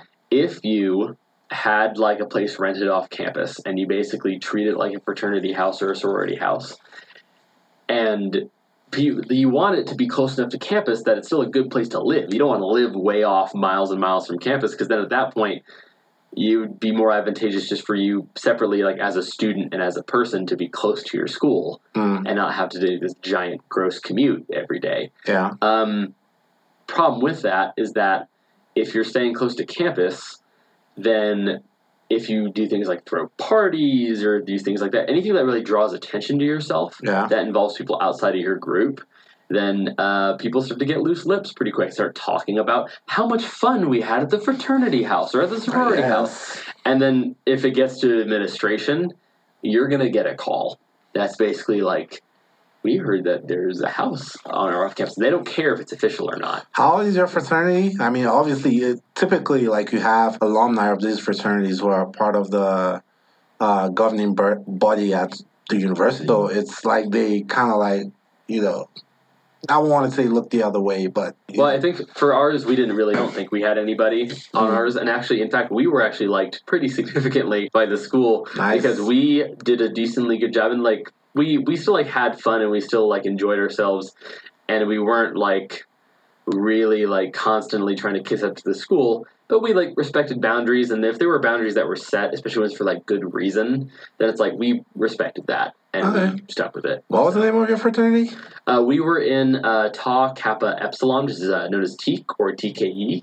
Okay. And so it like I don't know what TEEK's reputation is like at large because problem when you have also a thing like a fraternity sorority for anyone who's listening, when they have an organization that large with chapters dispersed all across the country as big as the U.S. Yeah. Some of which have ones even outside of the U.S. Really? Like Canada and other countries. Oh, I thought you were going to say. I wonder if we have frat chapters in Africa or countries in Africa. That would be pretty interesting. If I remember correctly, I think some of them might have branches that extend to like Europe in some parts. Maybe like Germany and things like that. I can see that. But at least, and that's just from memory. I might be totally I can see it, but some of the I can see some of the practices just be non-existent. If you had like an African chapter, like if you had like Omega Phi Epsilon something in Nigeria, and you're like, bend over for you like smack someone with a ladder. Like, I'm not doing that shit. Like, what? Well, yeah, you'd be like, no. What are you talking about? Well, that's the thing is that like also for the record, I definitely thought when you were gonna say a fraternity name that you're gonna say Omega Pi Omega. Which is there's the Key and Peele skit. Oh, where there's that one guy who's getting the Greek letters branded onto him. Oh yeah, and they draw like a penis on his chest. How loyal I am. Yeah. And they try to put them on, but at one point with the guy like who's branding him like puts it on like upside down like at an angle. He's like, What are you doing? Supposed to put it in a straight line like down my chest, and he keeps like trying to correct it, and it ends up looking like a penis. Like a penis, because you have like the two omegas as like the balls, and the one is the head, and then the pi is like the middle. And man, I think he's Omega Phi, and I was like leaning in, I was like, yeah. I was getting ready. I mean, you guys should definitely watch Key and Peele sketches on YouTube. Those are crazy. There's one where he went to a French restaurant and was trying to pronounce the menu. It was like, would you have the sauce sauce or the Josie was a loose sauce? Like that was just. Yeah, I was gonna say honestly, crazy. My second language I learned in school is Spanish, which being American in general, unsurprising. Being Texan, even less surprising. Yeah, you have the whole Tex-Mex thing, right? Texas, Mexico. Well, because it's the most honestly, as far as languages in Texas, it is the one that poses, frankly, the most utilitarian advantage. Like you actually can use it for something. I mean, Beto uses it all the time. Mm-hmm, Beto Oro. Beto. We love Beto in Austin. Tell me about it. Yeah, but I will say also, here's a fun culture thing. So I learned Spanish. I did enough that I went into IB Spanish 5, which there's a program in the U.S. and I think in other countries around the world. Well, it's in the name, so definitely it's called International Baccalaureate. And basically, it's like you have advanced placement, which a lot of students take in high school, which are classes that help them get more prepared for college. Like they are harder classes than normal classes. And then there's International Baccalaureate, or IB for short. And IB courses. Can I cut you short? I mean, we'll talk about IB 5 in a short while, but because of what you mentioned, a lot of teens in the U.S., I see them freak out about college. Mm-hmm. Do you ever have situations, because there are so many colleges in the U.S., so 5,000 or 10,000 different higher institutions of learning, or even more than that. How difficult is it to get into college? Is the problem that you don't get into the college that you want? Are there ever situations where someone finishes high school and the person just stays home because he couldn't get into college, and it's not voluntary, I don't want to go to college, or I want to spend a year backpacking Europe or something? Are there situations where someone actually wanted to go to college and maybe gets rejected from all of them, and there's just a situation where he couldn't go to college, he's spending a year at home because he can't go to college? Right. I will say, so I will preface this with the fact that I will fully admit I come from a place of privilege. One, I'm white in the U.S., so that already gives me a leg up in some ways that it shouldn't, but it does. And then I also come from a pretty well-off family. So for us, I had more ability to pick and choose what I wanted to do. That being said, it depends a lot on what is available where you live. Because if you live in some parts of the country that have good state schools nearby that are public options, and you have, if you're in state, like if you've been a resident of that state long enough, you can pay for a much cheaper tuition at that state school, usually, and just go to your local state school. Also, it has to do with finances and money. Yes, finance is a big part of it. I'd say also like as far as actual rigor, like actual difficulty in getting into programs, as far as like how other classes and everything are, it can be pretty hard. It depends again on what you're aiming for. I will say something for sure that a lot of people, I feel like, especially people in high school, don't get full view into until they've gone to college and they met people from other colleges. Where you go to college matters generally, less for very specific purposes, less than a lot of people act like it does. It still matters where you go. It can't be a program that's like not accredited. For example, like it's not one that's been vetted to have actual like a strong education program in a certain subject. And you want to do it in an actual, get a degree in something that you really want to do for a living. But as long as there is a school that is affordable, that has an okay quality of education, and that has the program you want, it's really not that big of a deal most of the time. It really is not always the difference between you getting hired somewhere and you not getting hired somewhere. I will say Except you go to MIT, I guess. Well, that's the thing, is that there are some schools, and also there are some fields that are really picky about kind of more like Ivy League kind of schools, or very specific like technical schools. Yeah. But it depends on what you're going into. And for some jobs, like for example, like if you're getting like a business degree, unless you go to like Harvard or something, like a place that has like a name where you know it, even if you've never been, you've never met anyone from there before, it'll carry a little bit of weight. If you don't actually have like the skill, like the actual grades and stuff to back it up, and the work ethic, and a lot of times also work experience to back that up, then that name does not carry you enough to still get you a really good job. I can speak to that. But at the end of the day, it gives you somewhat of a leg up, but there still has to be personal accountability as to what you make of it, eventually. But yeah, I just say that to, I was just interested in that particular dynamic compared to where I'm from. But IB 5. And I'd say, IB Spanish 5. So as mentioned before, the International Baccalaureate. An International Baccalaureate is special because they have sometimes a different kind of structure how they teach courses. So they'll do something where in the U.S. we have a really big problem when it comes to standardized testing. Tell me about it. So you basically get these tests that are like multiple choice, fill in the blank, and a lot of what you learn is more just to check off boxes on a list than it is really... Are you talking about the SATs? About SATs, ACTs, talking about AP tests, which are advanced placement tests, which if you take AP tests, some colleges will allow you to get credit for courses at those colleges if you do well enough on those tests. Now, I'm going to go ahead and say, I think it's overblown how many schools will accept that credit. And also if you're going to do any like post-professional degrees, so if you're going to be a doctor or a lawyer or those things, most of the time, if you say, yeah, I did all the classes you wanted me to do for me to go to med school, and they look at it and they see that it was an AP credit you got from high school instead of an actual class, they'll make you take the class again. Like, you won't get away with just getting the credit from high school, which... I mean, and nowadays, it's like schools are starting to depend less and less on standardized tests in a way, because now you kind of like get the feeling that schools are looking for candidates. Schools are like really large HR companies.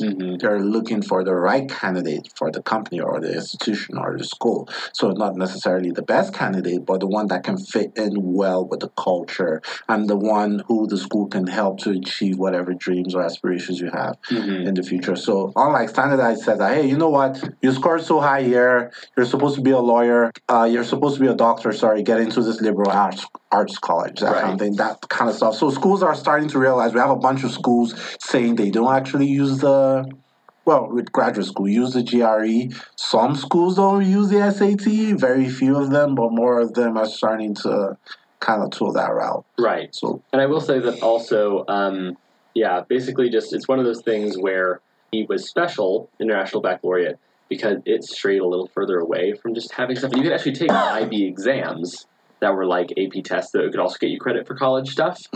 But instead of them being these big multiple choice slogs that you had to go through, an IB test normally was much more written. You'd write like maybe this giant essay where you did like a research paper that was super in depth about the thing you were learning. Yeah. For me, in IB Spanish 5, basically once you hit IB Spanish 5, it turns into almost like a Spanish literature class. So it's not just you're learning verbs and nouns and those things. You're reading actual like short stories and stuff like that all in that are Spanish. written in Spanish. Yes. Interesting. Trying to learn more about it. And, how's your Spanish right now? Oh, it's rusty. It's rusty. It also doesn't help that you can still communicate. I mean, you lived in Spain for Christ's sakes. Well, I did, but I knew frankly more than most of my fellow students from St. Louis who went there.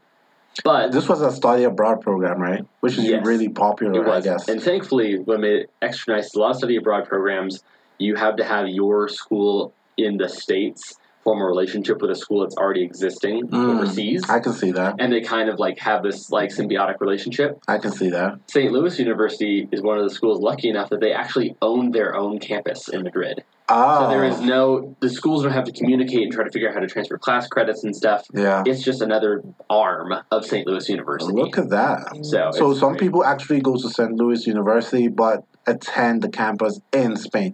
I can see that for the business school. That sounds like ISA. ISA is like an international business school that has like campuses in, I think, Hong Kong, I want to say Germany, but I'm not sure. But like 4 different countries. Right. And people just hop around. They take one semester here, one semester there. And that's the nice thing about St. Louis University Madrid is that whenever I was there, is that I actually had a lot of peers who were not American. I had like some Swiss peers, some German peers, some people actually were from Spain who were going there for college. Okay. And a lot of them would do that, and then if they wanted to, they could do basically the opposite of what I did and spend a semester or two in the States instead. Like flip and go the other way and then be in America for a little while. That's a very interesting way. I can imagine people listening to me from Nigeria. I can imagine if like the University of Benin or the University of Lagos like had a school in Zambia or South Africa, like you just go for like a semester. That'll do a lot to like and educate you culturally, not just and it helped me scholastically. And I mentioned before that me being this kid from Austin, Texas, and going to St. Louis really expanded my worldview. I mean, these people who had grown up totally different than I had. Yeah. Going to Spain was like another level of that, like another expansion.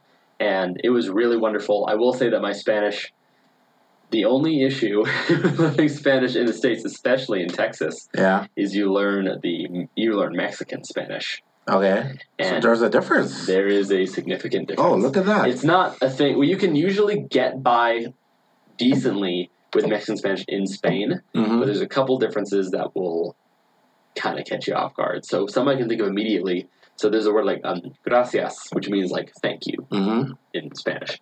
In Spain, instead of the C in the middle, it's like gracias. It's almost like a TH, like gracias. Is how it's pronounced. And there's a lot of that in Spain for a lot of different Spanish words. And we have Sophia. Sophia, if you're listening to this, I mean, he'll be home by the time you hear this. I'm getting texted you right now. I'm very interested to hear what you have to say. But yeah, that's pretty interesting. Like living in a different country for a while. Are there some things like what was the feeling the first time you got there? Was there culture shock? Did you get into soccer? What were some of the activities you partook in? This is something that's actually like really funny how that turns out. So that just texted me. So she and I actually started dating a month before I went abroad. So I went home for winter break that year in December, and we started dating. We've known each other since high school. Yeah. And then I went to Spain in early January. Oh, yeah? And we dated long distance between Madrid and Austin for about 5 months, I want to say. Okay. And so you guys use Skype or something? Or we used Skype. Calls? We used there's something called Viber, which is a lot like that. Oh yeah, I know Viber. And so we used Viber a lot whenever I was there. Oh, but basically, whenever I went abroad, I had already been planning to go abroad before we started to date, and we kind of had this understanding of I'm going to protect our relationship, and it's going to be fine, but I'm still going to I go love there that and term, explore. by the way. We're going to protect our relationship. And more Nice. people should. And that's the thing, is that I like that. it's not protecting the thing of like people are out there to get you, but you got to have, like I said, boundaries. Mm, You got to have boundaries that are healthy for yourself, and you got to know the boundaries of the people around you. got it. But and respect them. But basically, so we knew that I was going to be like traveling around a lot, and I like went there and really enjoyed it and stayed out of trouble because I had a lot of friends who were from the States who went to Spain and used it basically as an excuse to party a lot. I mean, it's Spain, for Christ's sakes. Well, it also certainly helped with the drinking age. And I mean, how far was Ibiza from where you were? Decently, I think. Oh, okay. But you had what's it called? You're in Madrid, so yeah, Madrid is okay. more like center of the country, Okay. I'd say almost. But it's not like over by like Barcelona. Like you can get to Barcelona like without spending too much time to get there, but it's not like around the corner. It's not their neighbor or anything. Got it. But basically, I went to Spain. And then whenever I was in Spain, I totally lost my train of thought. Oh, God. Yeah, you're talking about your long-distance relationship. Yes. So I went out there, and a lot of friends went there to party. And part of the reason why a lot of kids from America wanted to party there is because the drinking age in the U.S. is 21. In Spain, it is not 21. It is lower. And so a lot of people who couldn't drink at home could suddenly drink without almost any limit. In a foreign country. That reminds me. I'm sorry to cut you short again, but that just reminded me of what was the name of this group that sang The Wanted, I think? The British group. I'm glad you came. Oh, yeah, no, The Wanted, yeah, there was a group member. I think they came from Britain, and there was a group member who was like 17, and I think the legal drinking age is 18, so I was looking forward to his 18th birthday, but just a few months before he turned 18, the record label moved them to the U.S. because they wanted them to start touring in the U.S. and like promoting in the U.S., and he came to the U.S. and the drinking age became 21. So he had to wait a couple of extra years, but that was funny. But for me, I got it like dangled face because I went to Spain when I was 19, and I turned 20 in May. And I left in I went to Spain in January. So basically, I was not a legal drinking age, went to Spain where I could drink legally as much as I wanted to, and I did within reason. And then came back home and couldn't drink for a year. And there we go. It was the worst because I pretty much was like, this is what adulthood is going to look like. This was pre-Grizzler and what's the other one called? Grizzler and all these online beer places.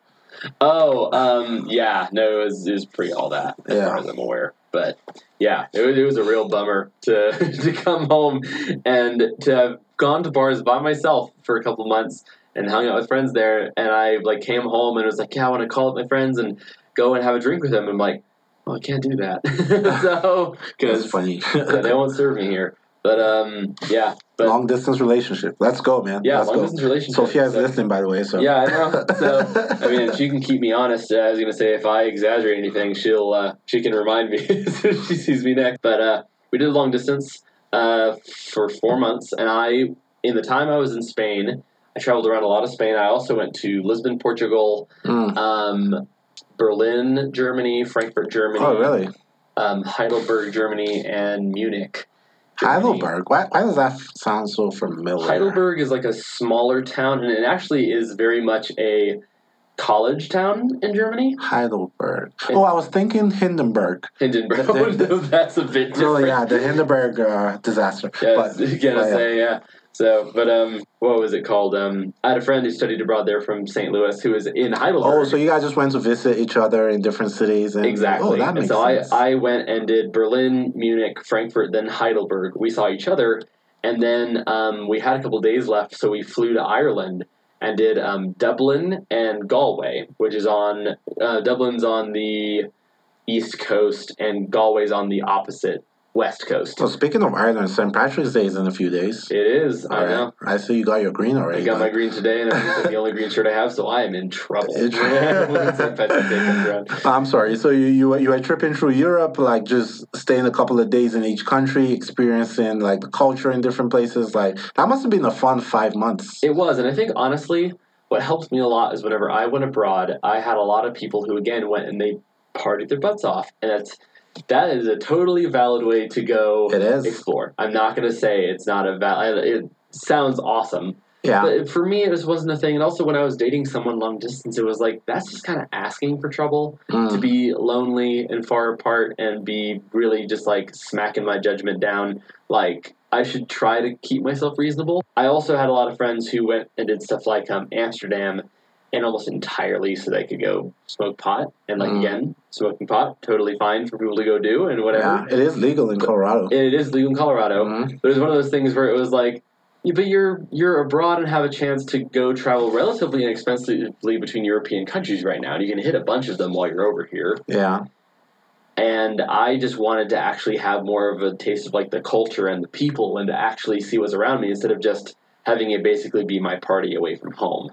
Yeah. So I actually did a lot of intermingling with the Spanish people in Madrid, a lot of people who like lived there and who were super nice and welcoming, and so it really, I think, I'm still really glad I took advantage of all that. I had a lot of good friends from other foreign countries who were on the same campus I was. Like, yeah. I had a good friend named Jonas, who is Swiss, and Jonas was great. And I remember that he was one of those really fun friends who, like, urges you to push your boundaries sometimes to the point where you probably shouldn't, where it was stuff like, there was an upstairs part of our building in Madrid where it was on the rooftop. Yeah. And on the bottom was the cafeteria, and you weren't supposed to bring food to the rooftop from the cafeteria. Okay. You could see the whole mountains in Spain. It was gorgeous. You had this beautiful view. And I remembered that I met Jonas like week 2 of being there. And Jonas is like, come with me. Like, come with me. And we get on the elevator. I'm seeing the sign. It's like, no food on the bed. And I was like, Jonas, he's like, they don't care. And we get up there, and we put our tray down. We start eating. And this, like, super sweet, like, lady who was, like a kind of housekeeping person came around and was like, hey, you're not supposed to be up here. And Jonas was like, oh, I'm so sorry. Someone told us that we could, and we don't want to get in your way. And he was so gracious, and he, frankly, amazing job kissing her ass. and she was like, oh no, you're so sweet. Oh no, just, and he's like, yeah, we'll clean up after. So she's like, oh, okay. And we ate up there, I think, every single week for the rest of my time there for several months. Right. That doesn't sound too bad anyway. And it's so important to have experiences like that when you're 19. Like, you were young, so that forms, like, that's not your formative years, but that's like affects how you see the world and things. So it's as against growing up in one state or one country and just having like a one-sided perspective towards life and things like that. But that's interesting. You were dating your girlfriend when you were 19, you're 24 now. You guys have been dating for, what, 5 years? 5 years, yeah. Damn. 5 years going. Damn, what's the longest relationship I've had? Like 11 months, a year maybe? I would say that definitely, I will say, I know a lot of people like, I want to have that long-term relationship. We do. That serious relationship, that person I can count on. And it's really amazing, and I still recommend those things. Mm-hmm. But, like, you don't get to 5 years without really working your heart at and it. Soul into it. I mean, but it is a lot hey, of work. Man, you just said something like you said you guys agreed you were going to protect the relationship. You agreed, she agreed. Like, the trick is when one person sees it one way and the other person doesn't give a damn, or the other person doesn't really see it the way you see it. I mean, yeah. Or maybe you guys weren't just like made for each other in that sense. So and that's the thing, is that even in our 5-year relationship, like, there's points where we had to clarify communication, because if you don't keep checking in, especially at the points where you're like 19-something years old and you're growing, like, the way that your world changes in that. So communication is key. But also, it's more than the fact that especially when you're younger, so much changes so fast, so fast. And that's why communication is especially important, is because you want to make sure that you're consistently on the same page. You don't have to do it every day. I mean, everyone knows that communication is key, but how do you communicate? Like, you have to know how to communicate, right? So how do you guys figure it out in your relationship? Maybe, like, you guys were just, like, got each other, like, immediately. But some people, like, so I've dated someone before where when she was upset, like, the way she got over things were like, she gets upset, she goes into a shell, she, comes back like a day or two later and she's fine and we can go on. But I'm the kind of person sometimes where I have to, like, address, and just to make sure that, especially to make sure that it doesn't happen again, what are the lessons? I sound like a teacher, but, let's talk through it. Well, and that's the whole thing, is that I think that I totally understand why people have shells around that sort of thing. I mean, I used to have that problem before I started dating my current girlfriend. Mm-hmm. Totally had that issue for a while. Mm-hmm. But it's one of those things where the shell is nice because it helps you to get to distance yourself from like the heated emotions of the conversation. Mm-hmm. And so I say that like for me, I would say I lean probably more towards how you talk about how you handle things. Like that's how we are. Mm-hmm. But there is definitely with the caveat that if things start to get heated, Yeah, of or you course. realize that you've accidentally No, there's a time and place for the shell. Like, and frankly, if you step into let's say like a topic that was maybe more emotionally charged than you thought it was initially, Mm, and kind of being like, all right, well, like we're still going to talk about this. mm, This is not the last time we're going to talk about this, mm. but I understand that continuing to press at this moment is only going to make things worse, not better. Wow. So, you, yeah. you really think maturely for 24. I mean, I don't know. That's a good way to look at it. But yeah, kudos to you guys, man. That's wish you guys all the best. And hey, podcast. It's been recorded and put out there. I was going to say, yeah. So kids, in case you're listening to this in 2029 or something. 2029, and then you're going to be here and you're going to be like, oh man, I'm glad this guy didn't come back on again. Oh wow, that's it's been pretty interesting getting to know you, getting to hear about some of your trips, getting to hear about some aspects of your life. You were texting me one time about talking about family ancestry with your dad. Yes. Did you ever get through that, like knowing where you come from? Did you do the ancestry test, or you just talked about your family tree, that kind of thing? My dad has done a lot of that, and he didn't just do like ancestry tests because like you can do those tests, but you can also do the ancestry stuff where it's just like kind of going back to like records that your family keeps. Mm. And so we had stuff where basically, so there's my mom's side. It is most, I'd say, I think German, I would say, is a lot of what my mom's side comes from. Mm-hmm. And then my dad's side is this whole mess of, I think it's Polish and French and English, maybe? Oh, okay. And so, but we definitely, I think one of my dad's branches is like 100% English. I'm pretty sure at a certain point. Got it.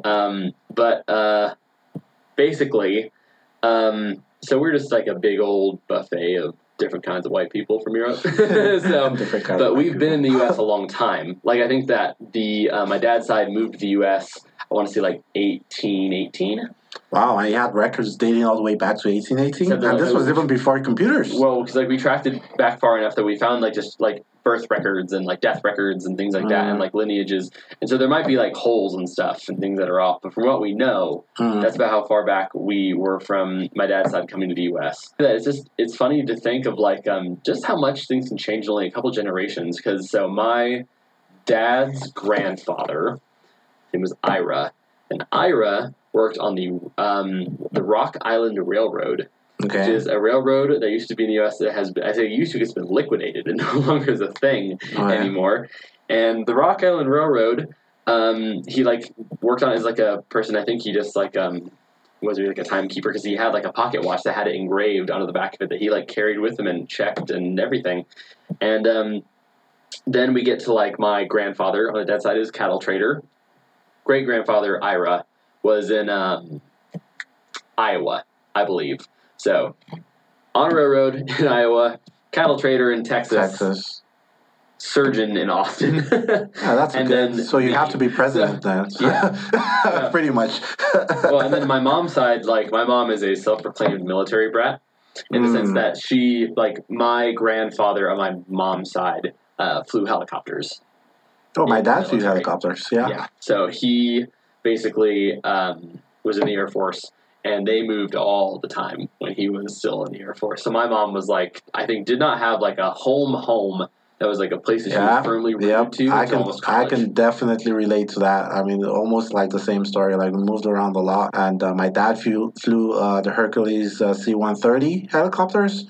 He specialized in that. I can remember, the days before Google Maps, where he would just bring these giant maps, like, and spread it all over the dining room table, and like be plotting like his route or something for the next day, like the helicopters kind of thing, and But yeah, well, some stuff he didn't tell me about, obviously, because the military, but still. Yeah, but it's like one of those things where just thinking about how much things can change, and also I guess like sometimes how precarious circumstances can be. Because I think of like my just my parents, not even going that far back, my own parents. My dad was from small town Texas. My mom went all over the country. The likelihood that they both ended up at the same college in the same city and met each other and then fell in love and had kids and everything, that could have easily not happened. All it would have taken is one or two little pieces to have been different, and I could never have existed, nor any of my siblings. And that's just crazy to me. And then... Man, they turned out okay. Maybe you guys would have been in different families, maybe. Maybe your sister would have had the sister she wanted. Or I was going to say, that's the only chance you're getting, Rachel. so that's funny. You know, be happy that in some reality, you have a sister. Now you're just making fun of her. Where is she? Is she back in Texas, in Austin? Oh, no. So that's the other thing, is that even just in my generation of the family, we have already spread out. So my sister went to South Carolina for college, and then now lives with her husband in Richmond, Virginia. My middle brother, he is currently in Virginia for college. He's in Charlottesville at University of Virginia. Oh, yeah? And then my youngest brother... For college? Interesting place. And I think he probably is not staying around there. I think he's planning on going somewhere else after that, too. Yeah. And my youngest brother is almost certainly not staying in Austin either. Yeah. So we're going to be... Does he go to UVA? Your brother? The middle brother does. The youngest brother is looking at schools now, but he's looking everywhere. He's looking in the Midwest. He's looking in Colorado. He's looking, I think, over kind of by... I'm trying to think of some of the places he looked at. He's just everywhere. He has scattered himself across the U.S. as far as like all the schools he's been looking at. So, but yeah. Oh yeah, man! Thanks for coming on, man. It's pretty interesting getting to talk to you, getting to know you. We should probably do this again. Maybe we can have like a drinking session in your apartment. I can bring my podcast equipment and we can talk shit. I'd be happy to, because I have a growler, which again, for the uninitiated, a growler is a big old 64-ounce. Can't be 64-ounce glass bottle that you can use to get beer straight from the draft and bring home with you. For the uninitiated, obviously. Yeah, well, but also for those who pretend that they're uninitiated. Got it. So, talking to you, college kids. So, basically, we got to do it again sometime. I got to finish half the stories that I keep leaving off halfway. So, yeah, totally. Like, we get to see each other every other week. So, yeah, we definitely, maybe we can do something for St. Patty's Day or whatever. Oh, yeah? But yeah, at the end of the podcast, I like to like give my guests a couple of minutes to kind of...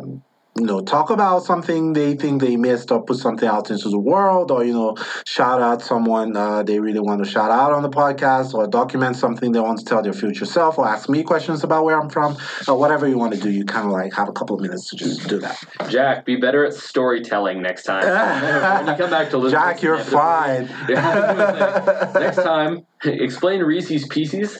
Ideally in less than a minute. Jack, you're fine, man. You're fine. You're doing okay. I mean, he's preparing you for your political career, You can be on the stage and, give that campaign speech for like 40 minutes and you'll be like, should I go on? I have to do it for the Jack that came before me. Then you share like Jack Daniels on your... Jack Daniels is produced in Nashville, not in Austin, but I would have said that would have been a good campaign. If we were doing Austin alcohol, I'd have to go with Tito's Vodka. Is from Austin. Tito's? Yeah. I don't even know what that is. Yeah, well, then that means you're missing out. Maybe that's what we'll have next time that we're doing the podcast. So, yeah, sure. Do it. Throw a Moscow Mule together. Take a couple a Moscow, never again. A Moscow Mule. But yeah, that's a tricky one. But yeah, we can do it. Mm-hmm. All right, guys. Thank you for listening to the podcast. Reach out to you. You want to drop your contact details, social media, house address, social security number. Let me dox myself now that I have the opportunity. No, I was going to say, mostly, even if I told you all, I'm not on social media much anyway. The page is mostly just there to take up space. It's also so that my employers don't think I'm a crazy person. You're doing the right thing. Trust me. All right, guys. Follow Cultural Class Podcast everywhere. It's Cultural Class Podcast on all platforms. Cultural Class Pod on Twitter. Send us an email, culturalclasspodcast@gmail.com if you really want to reach out to that. Jack, if you're currently listening to this from Spain. Do we have Spanish people in our audience? Maybe just a few. I don't know. If you're listening to this from Spain, you want Jack to give you tips on how to travel around Europe, whatever, you can send an email to us. We'll put you in touch with Jack. And frankly, also, if you're Spanish and I have in any way misrepresented you, feel free to also fully shit on me for not doing you justice. Got it. All right, guys. Till next time. Take care.